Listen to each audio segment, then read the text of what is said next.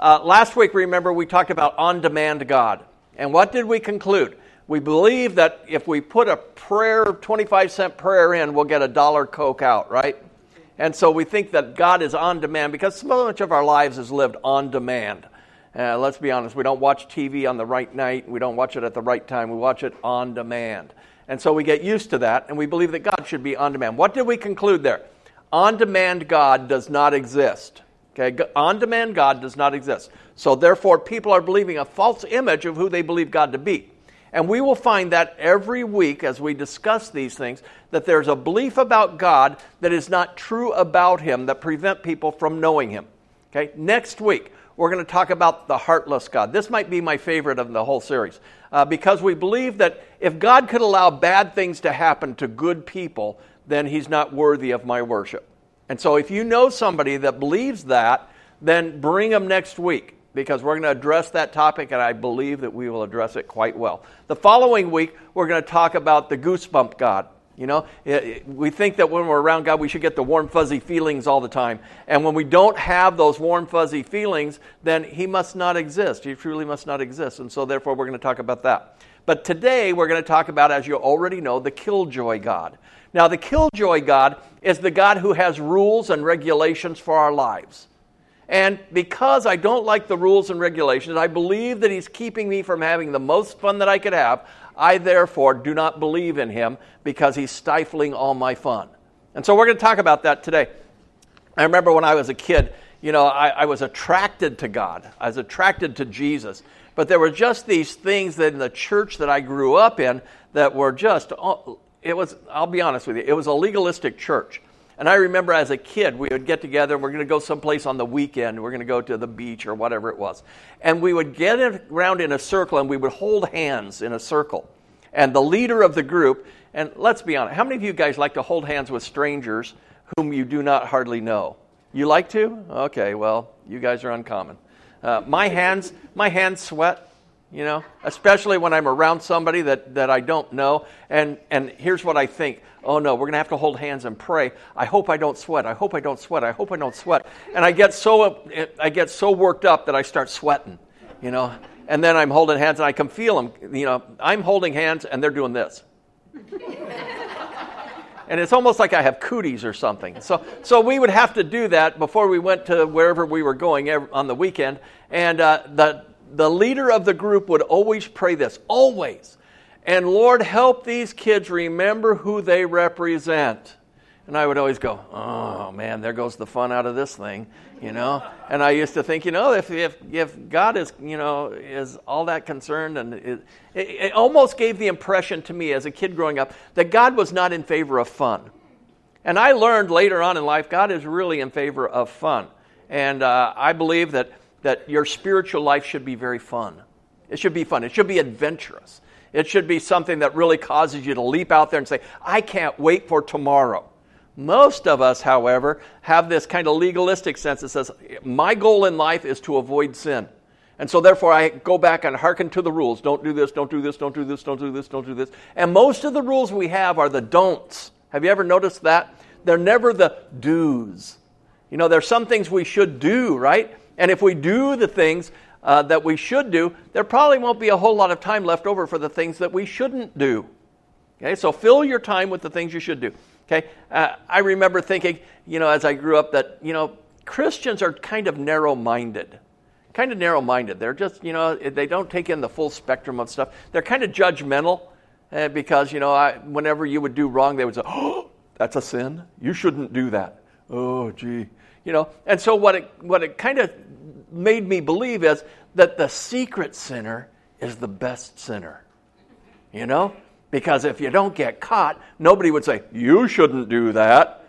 And it wasn't until I got a little older that I realized God saw everything that I did, and there was judgment to pay for that. Okay? I believe that Christianity was kind of hypocritical too, because I would see on the one hand they would say, don't do this, don't do this, don't do this, don't do this. And as you got close to Christians, you found out that they did do that, they did do that, they did do that. And I remember I hear people talk about it all the time. When I was in high school, and you fill in the blank. When I was in high school and I hung out with my church friends, You fill in the blank. And so I found out that it was kind of hypocritical, and it was boring, it was rigid, and to be quite honest, it was kind of nerdy. I remember in 7th grade, we had this section of our PE thing that we were going to learn to dance. Okay? Yeah, we're going to learn to dance. And I remember my parents were so legalistic, and our church was so legalistic that there was a rule. It was the 11th commandment, and it was, "Thou shalt not dance." Now, I've never read that in the Bible. I never knew what that was all about. I couldn't figure it out. But I knew that was a rule of the church. And they had said, "Oh, well, because when you dance, it leads to this and leads to that, and da-da-da-da-da-da." And I go, wow, I'm okay. I'm just a 7th grader. So my mom wrote a note to my PE teacher that says, "Mike will be excused from the dancing lessons during the next 6 weeks." Now, what did I do during those 6 weeks? They were out there, learning to dance, and it was just very benign dancing. And I was sitting on the bleacher.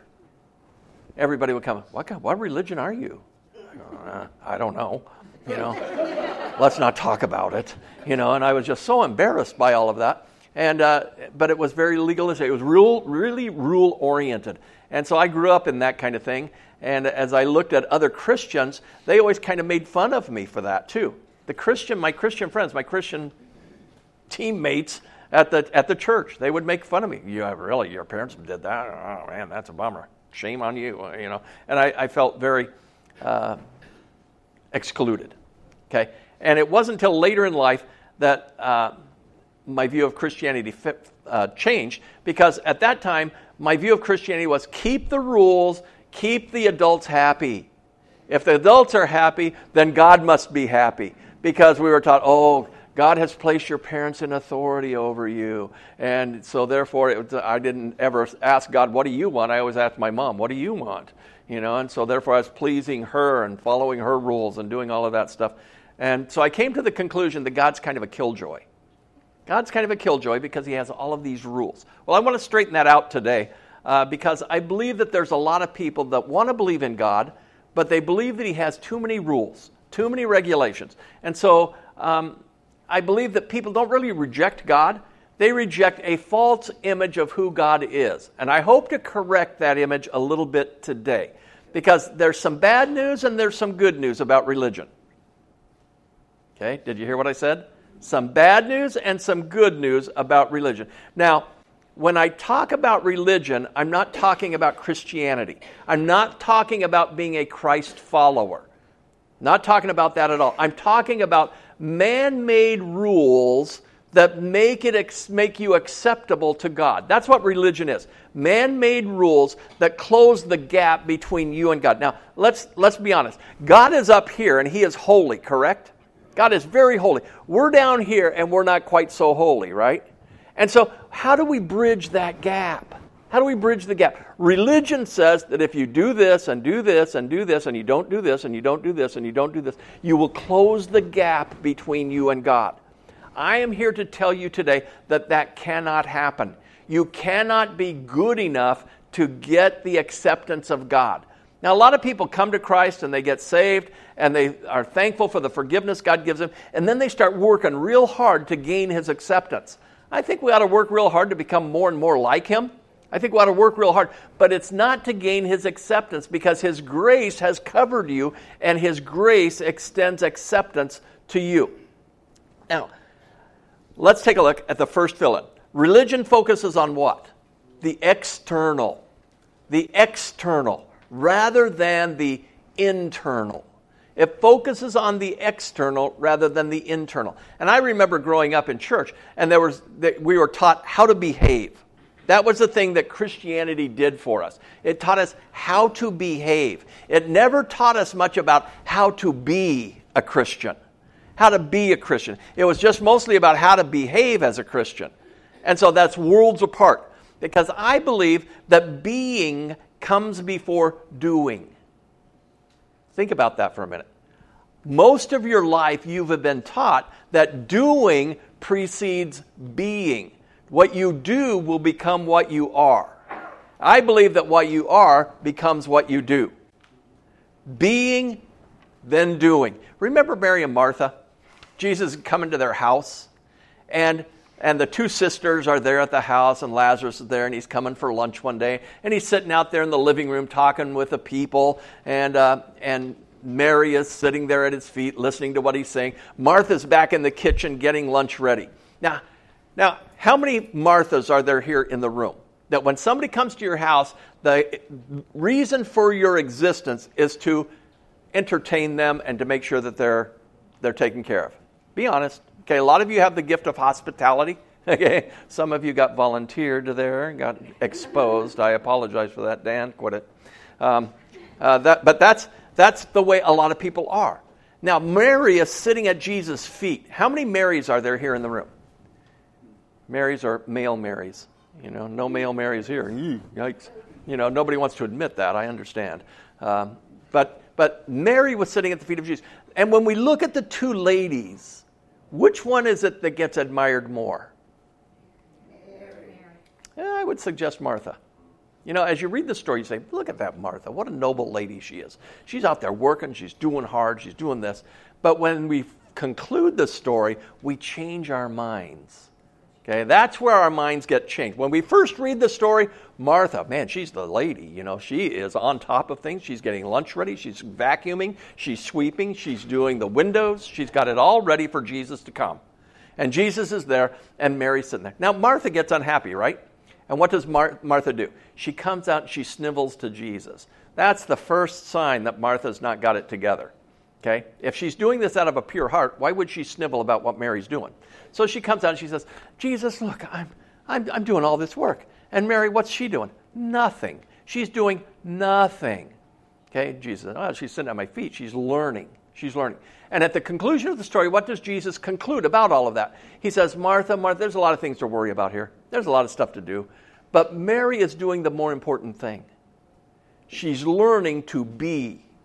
And when we learn to be Christian or be a Christ follower, the doing comes naturally. And the doing will vary according to each person, right? We don't all do the same thing. We don't all do Christianity the same way. But when we have legalistic rules, it makes everybody look like cookie-cutter Christians.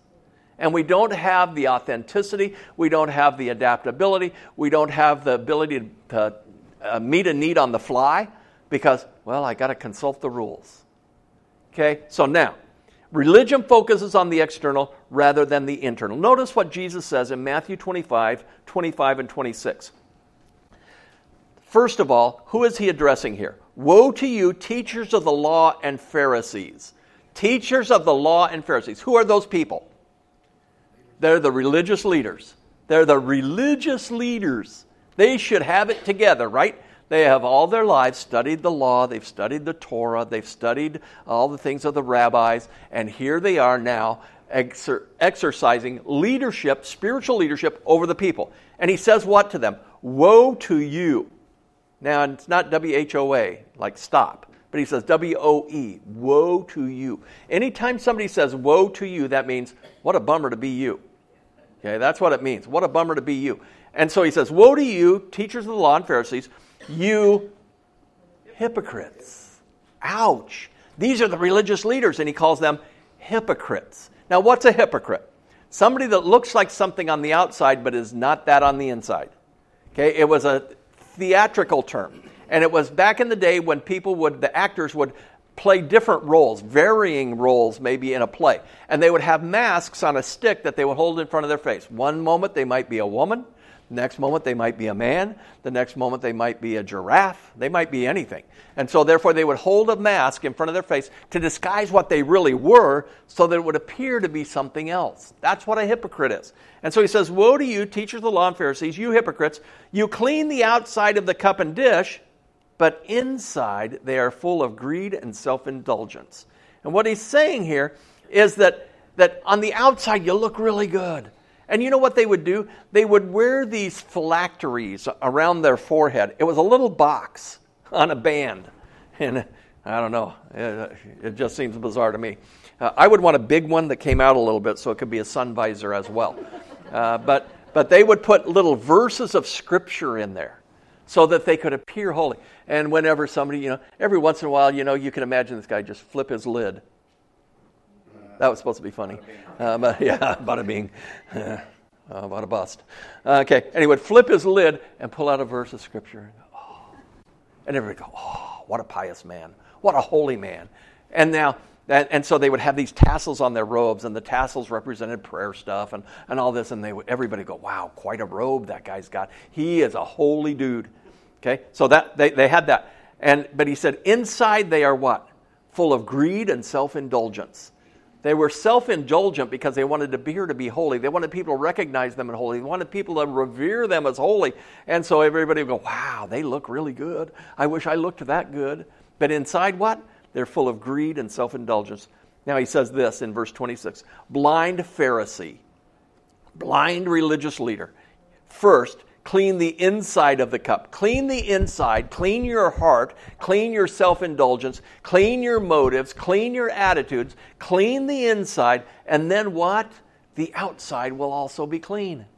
Because what you are on the inside leaks to what you are on the outside. If somebody followed us around long enough, they would know what's inside us. Don't you think? If they saw us in our private moments, they would know what's inside us. Because eventually what's inside leaks to the outside. If you're full of anger, guess what? Eventually that's going to leak to the outside. If you're full of greed, eventually that leaks to the outside, and it's evidenced in your behavior. If you're full of whatever, pride, it soon leaks to the outside. So whatever you are on the inside, he says, clean that stuff up. Make sure that you're clean on the inside so that it leaks to the outside. Now, there's a gap between us and God. Religion attempts to close that gap with behavior, with keeping the rules, with effort. If I could just be better. And I hear people say it all the time. Since I came to Christ, I'm a better version of me. No, you're not. A better version of you is still sinful. You need to be a better reflection of who God is. Be a reflector. And so that starts on the inside. The Pharisees, they would say long, showy prayers. And everybody would marvel at them. Man, they are good prayers. Man, wow, I wish I could pray eloquently like that. But in reality, they would rip off widows. They were full of self-indulgence. They were not good people, but they were very religious people. And remember, religion is that effort that we make to close the gap between our sinfulness and God's holiness. And so there's that gap, and that's the effort that we make. Now, what else would they do? They would say, don't work on the Sabbath. Okay, remember the Sabbath day and keep it holy. Don't work on the Sabbath. Okay, that's kind of it's a way of showing that you believe that the Sabbath day is holy. Now, they would codify that into law, and everybody would look the same. Everybody who was a follower, they would not work. They would remember the Sabbath day. They would keep it holy. There were certain foods that they couldn't eat. You couldn't hang out with sinners. And so therefore the sinners, man, they were just lost. There was no hope for them according to the Jewish tradition because nobody could hang out with them. They couldn't help them straighten out. And so therefore they were just out on their own. Now, religion is all about do's and don'ts, rules and regulations. So let's take a look at the history a little bit about that. During Ezra and Nehemiah's time, if you remember that back in the Old Testament, Ezra and Nehemiah were guys that were in Babylon, and they got released to come and rebuild the walls and the temple there in Jerusalem. It had been vacated because people had been taken captive by the Assyrians, the Babylonians, ultimately the Medes and Persians, and they were off in a foreign land. And finally, they get permission from the king at the time to come back. Ezra comes back and he's going to rebuild the temple, and that doesn't work out so well. Then Nehemiah comes back and he rebuilds the walls. That worked out pretty well. And at that time, the people were far from God. They had really kind of wandered away from Him. And so at that time, they needed help in order to observe the few rules that God had given them. And if we think about the rules God had given them, what would you call them? Let's just narrow it down to a few 10. Okay? The 10 Commandments. Yeah, the 10 Commandments. Now, remember, one of those is remember the Sabbath day and keep it holy. Well, how do you do that? How can we really show that we keep the Sabbath day holy? Now, I'm a believer that the fewer the rules, the fewer the rules, the easier it is. Make sense? Remember when Adam and Eve were in the garden? How many rules did they have? One. Oh, what a treat it would have been to live then, huh? One rule. God says, oh man, here they are. They're in the Garden of Eden, and they're running around. Naked. Thank you.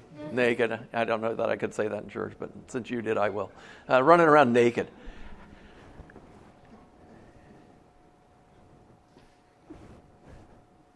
I'm just going to say, they were unencumbered. Okay? They didn't have a lot of rules. They were just out there enjoying life as it was intended to be. Enjoying life as it was intended to be. Being completely, even though they were unclothed, they were naked. Let's be honest, they were transparent.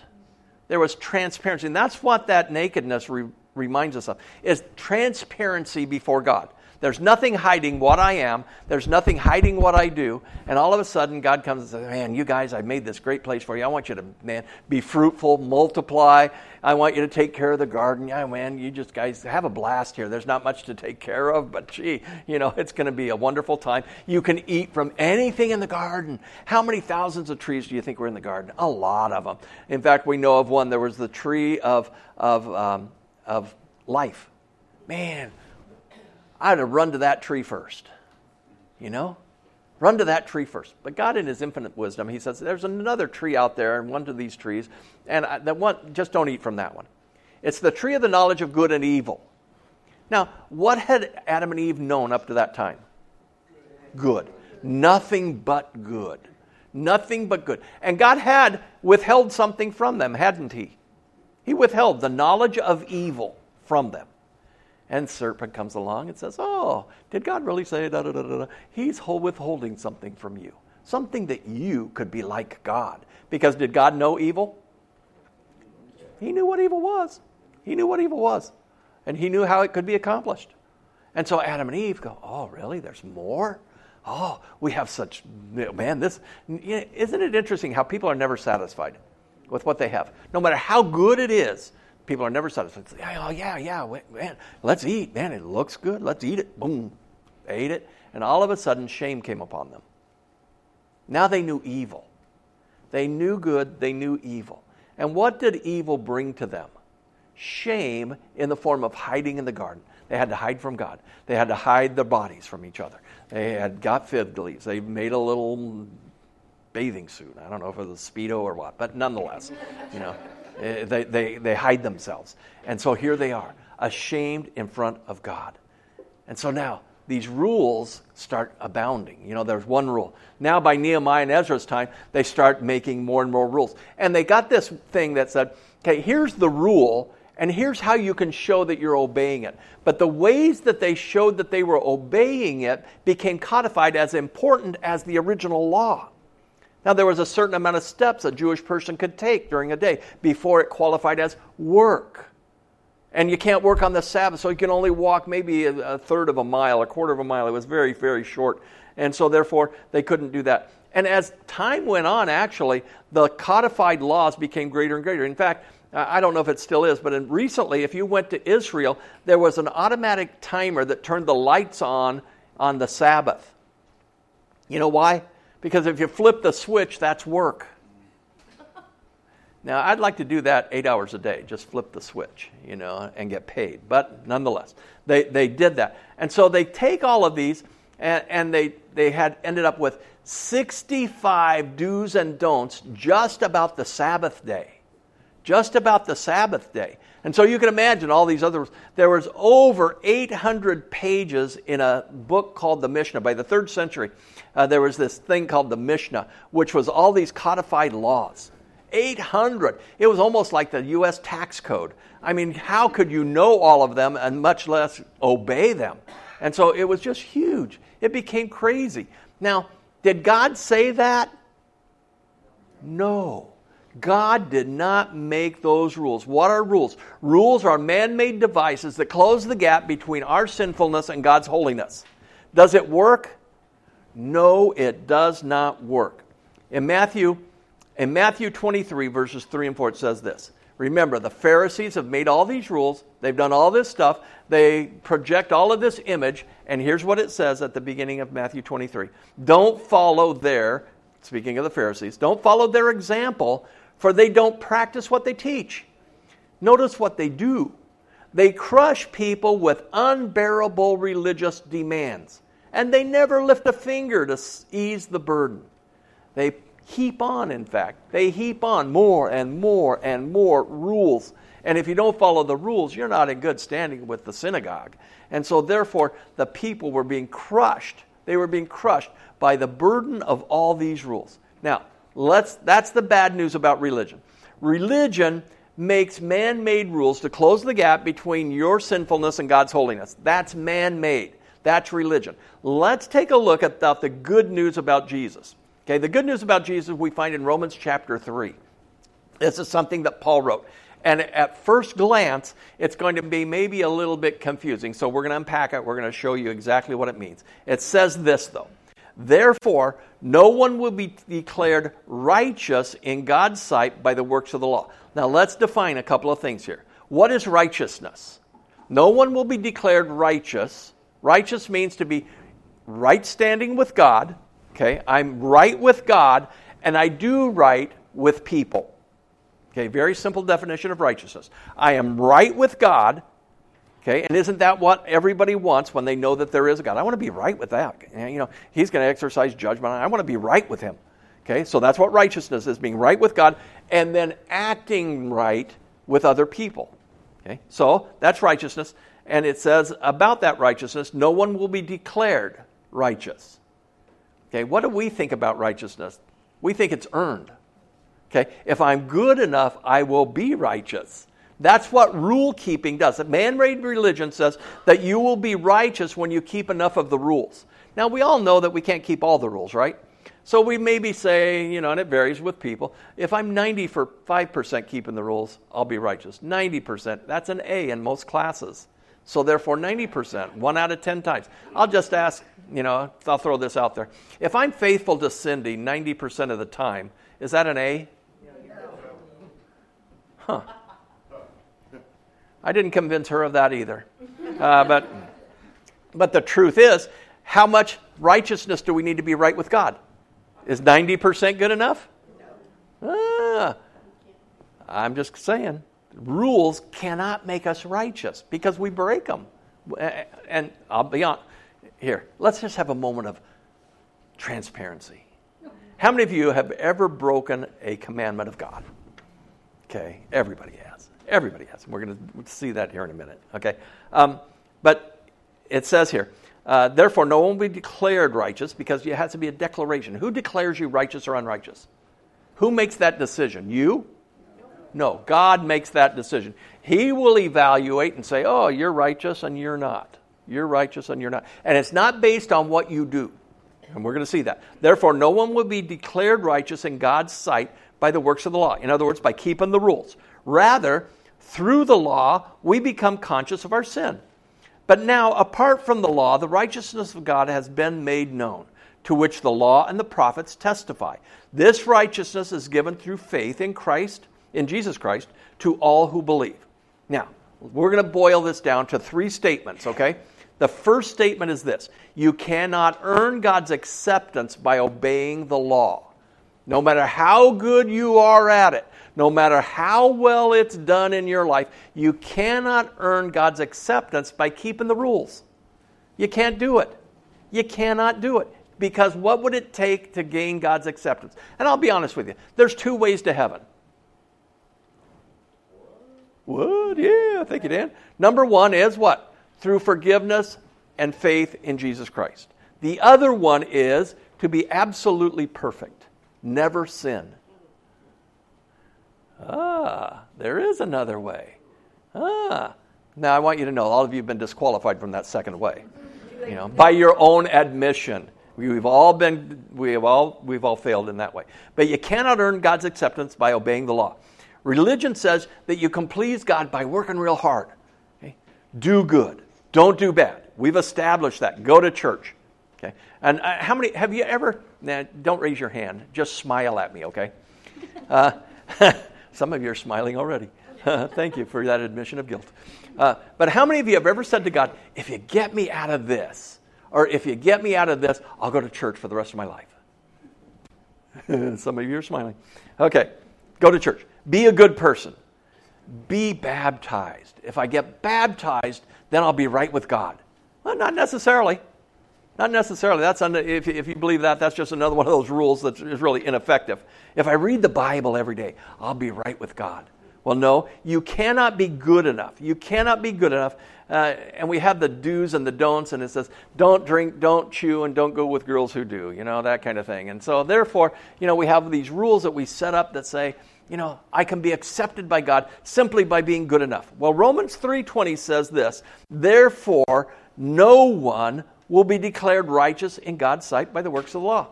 You won't be declared righteous, no matter how good you are, if you fail at one point. And let's say that some of you could go through your entire life and only commit one sin. Guess what? You're DQ'd already. And I don't mean Dairy Queened. I mean disqualified. Okay? So that's what happens when you fail one step of the law. One rule. Break one. It shows that you're sinful. Adam and Eve, how many rules did they break that we know of? One. They ate of the fruit of the tree. DQ'd them, right. Okay? So there's one rule. So we cannot earn God's acceptance by obeying the law, the rules. Second thing that I want you to know today, that the purpose of the law is to show you your need for a Savior.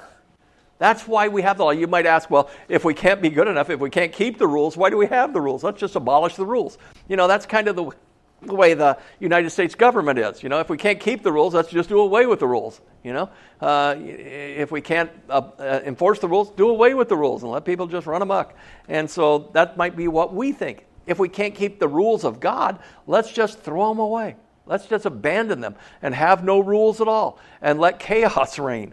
Well, look at what it says in Romans 3:20. Therefore, no one will be declared righteous in God's sight by the works of the law. Rather, okay? So the rules are not to make you holy. The rules are so that through the law we become conscious of our sin. If you didn't know what the speed limit is, and you drove 75 miles an hour on the freeway, would you be conscious of breaking the law? No. And if a police officer, a highway patrolman, pulled you over and gave you a ticket, what would you say? You should post that. You should post the speed limit if you're going to hold people accountable to it. And therefore, I didn't know I did wrong. But if you see 65 miles per hour and you drive 75... Some of you did that this morning. Bob, did you? I do it every day. I'm going to admit, I'm with you. I do it every day too. And so, she probably shouldn't have admitted that. But if it was posted and we violate it, we know, right? Because when Gail pointed to Bob and said, "You did that this morning," he went. And so here, I did it this morning too. We know we did wrong. That's what the purpose of the law is to show us that we have a need for something. Not just show us that we did wrong, but we need a rescue from the wrong. We need to be rescued from our wrong. If the sin separates us from God, then what? If our failure separates us from God, then what? So therefore, it exposes our need for a Savior. Now, if I want to tick people off, the easiest way to tick people off is to tell them that they're a sinner. Okay, here, I'm going to tick you guys off. You're sinners. We just admitted it. Yeah, I know. Thank you, Gail. We did. We just admitted it, so it's not so tough. But if you're in a discussion and somebody says, "Oh, we did this, we went there," and you say, "Man, that's sinful." A lot of people say, "Whoa, who are you to judge me? Who are you to judge me?" And I say, well, maybe we need to judge ourselves. Maybe we need to judge ourselves. So let's take a look for a minute and judge ourselves. How many of you, now we know that there's 10 commandments, right? Let's just take a look at 3 of them. Okay, number 1, and we've done this before, and we'll do it again.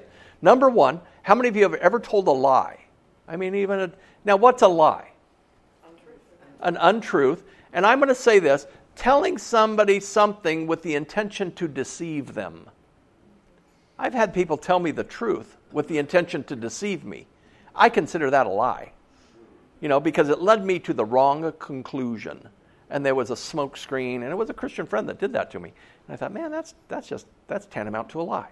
Okay, so we've all admitted we've lied, right? How many of you ever taken anything that was not yours from work? Oh, from anywhere. Some of you put your hands down. I thought work, everybody say, yeah, I took a pencil, I took a pen, I took a paper clip, I took a whatever. Yeah. Oh, thank you, Rob. How many of you have a Marina Church pen at home? Yeah, huh. Yeah, here's the beauty of that. You always put yours back, Gail? Always? 100% of the time? If I look in your truck right now, somebody get a warrant. Somebody get a warrant.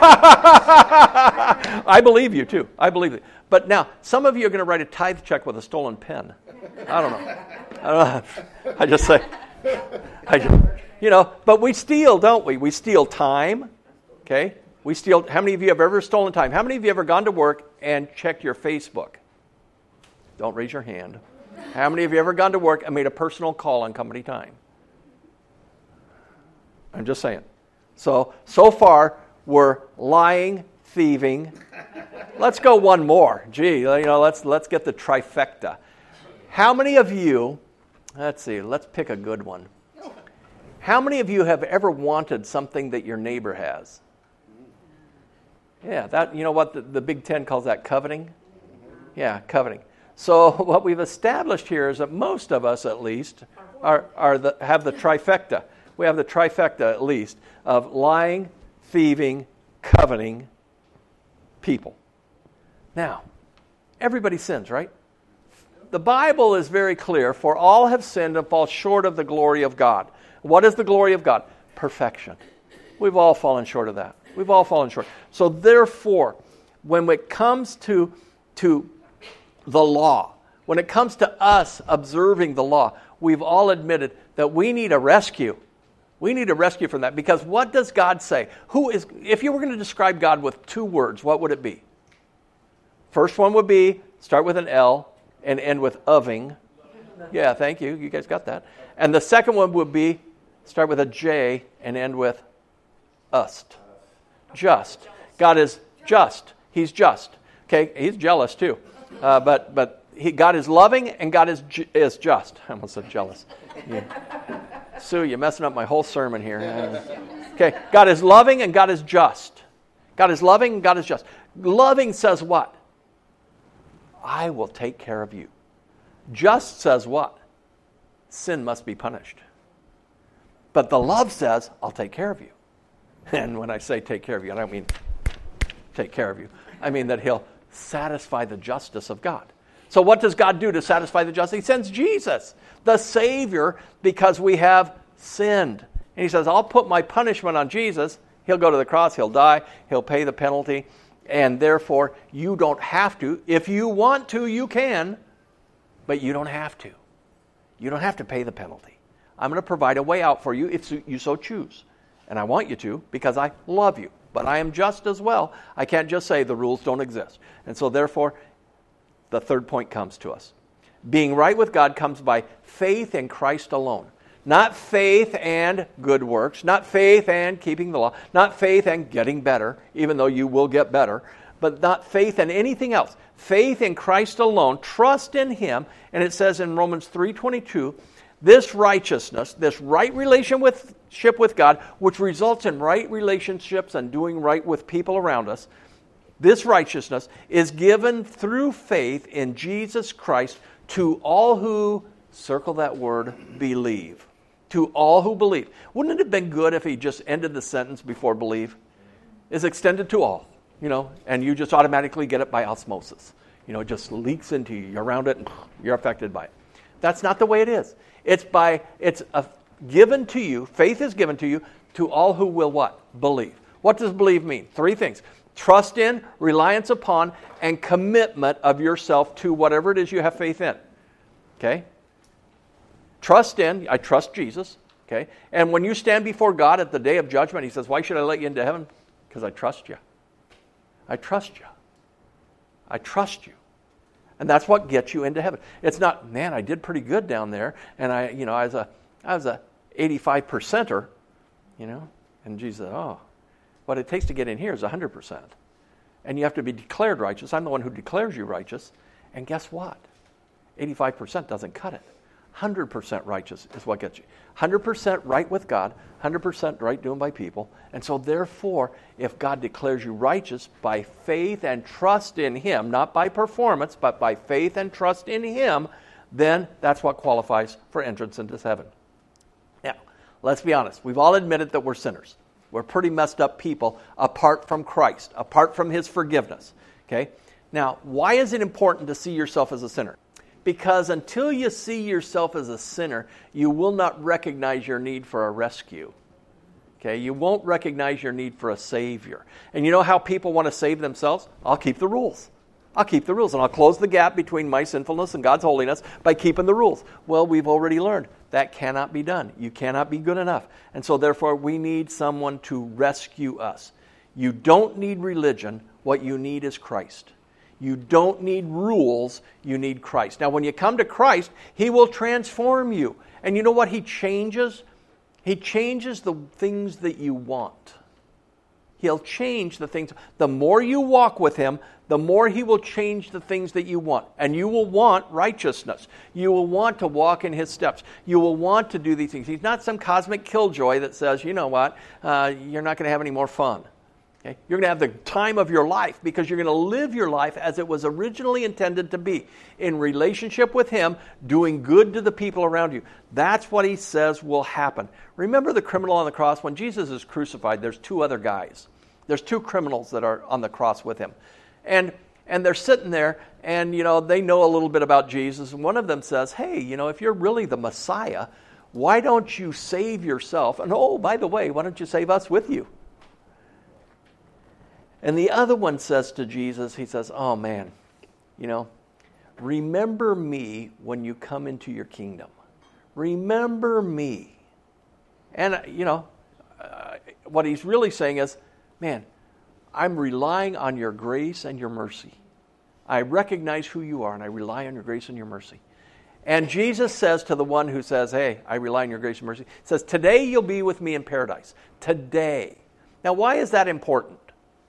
Guess what? That guy was not baptized. Was not baptized. He didn't get a chance to do any good works. He didn't get a chance to keep any of the rules. He just got a chance to hang around. That was probably a bad time for a joke, but he's just hanging there. And he's going to die. He's going to die, and he knows he's going to die. He knows he's going to die, and he says, yeah, remember me when you come to your kingdom. Remember me. And Jesus says, today you'll be with me in paradise.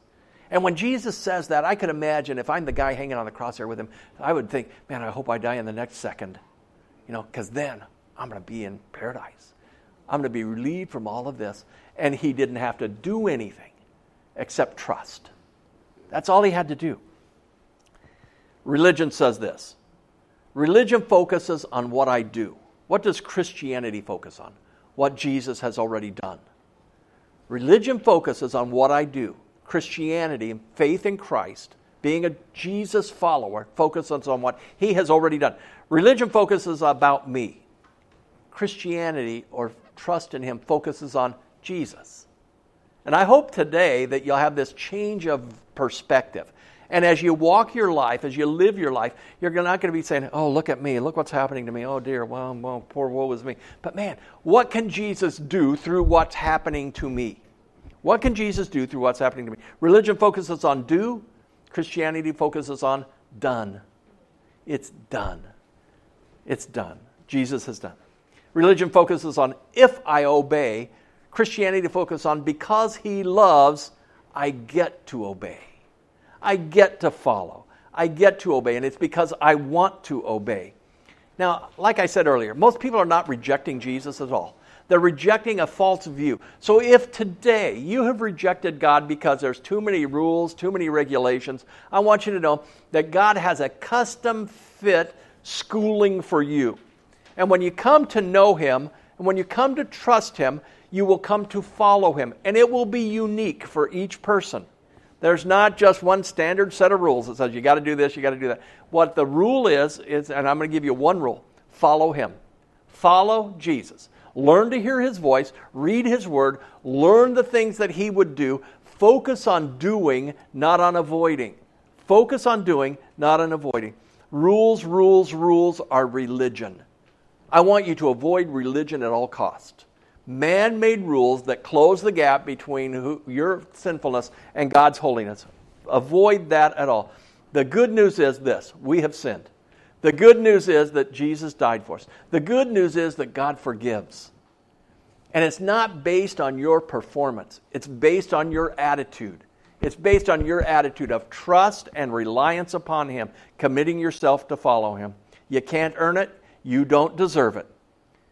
It's not about being perfect. It's all about following Jesus.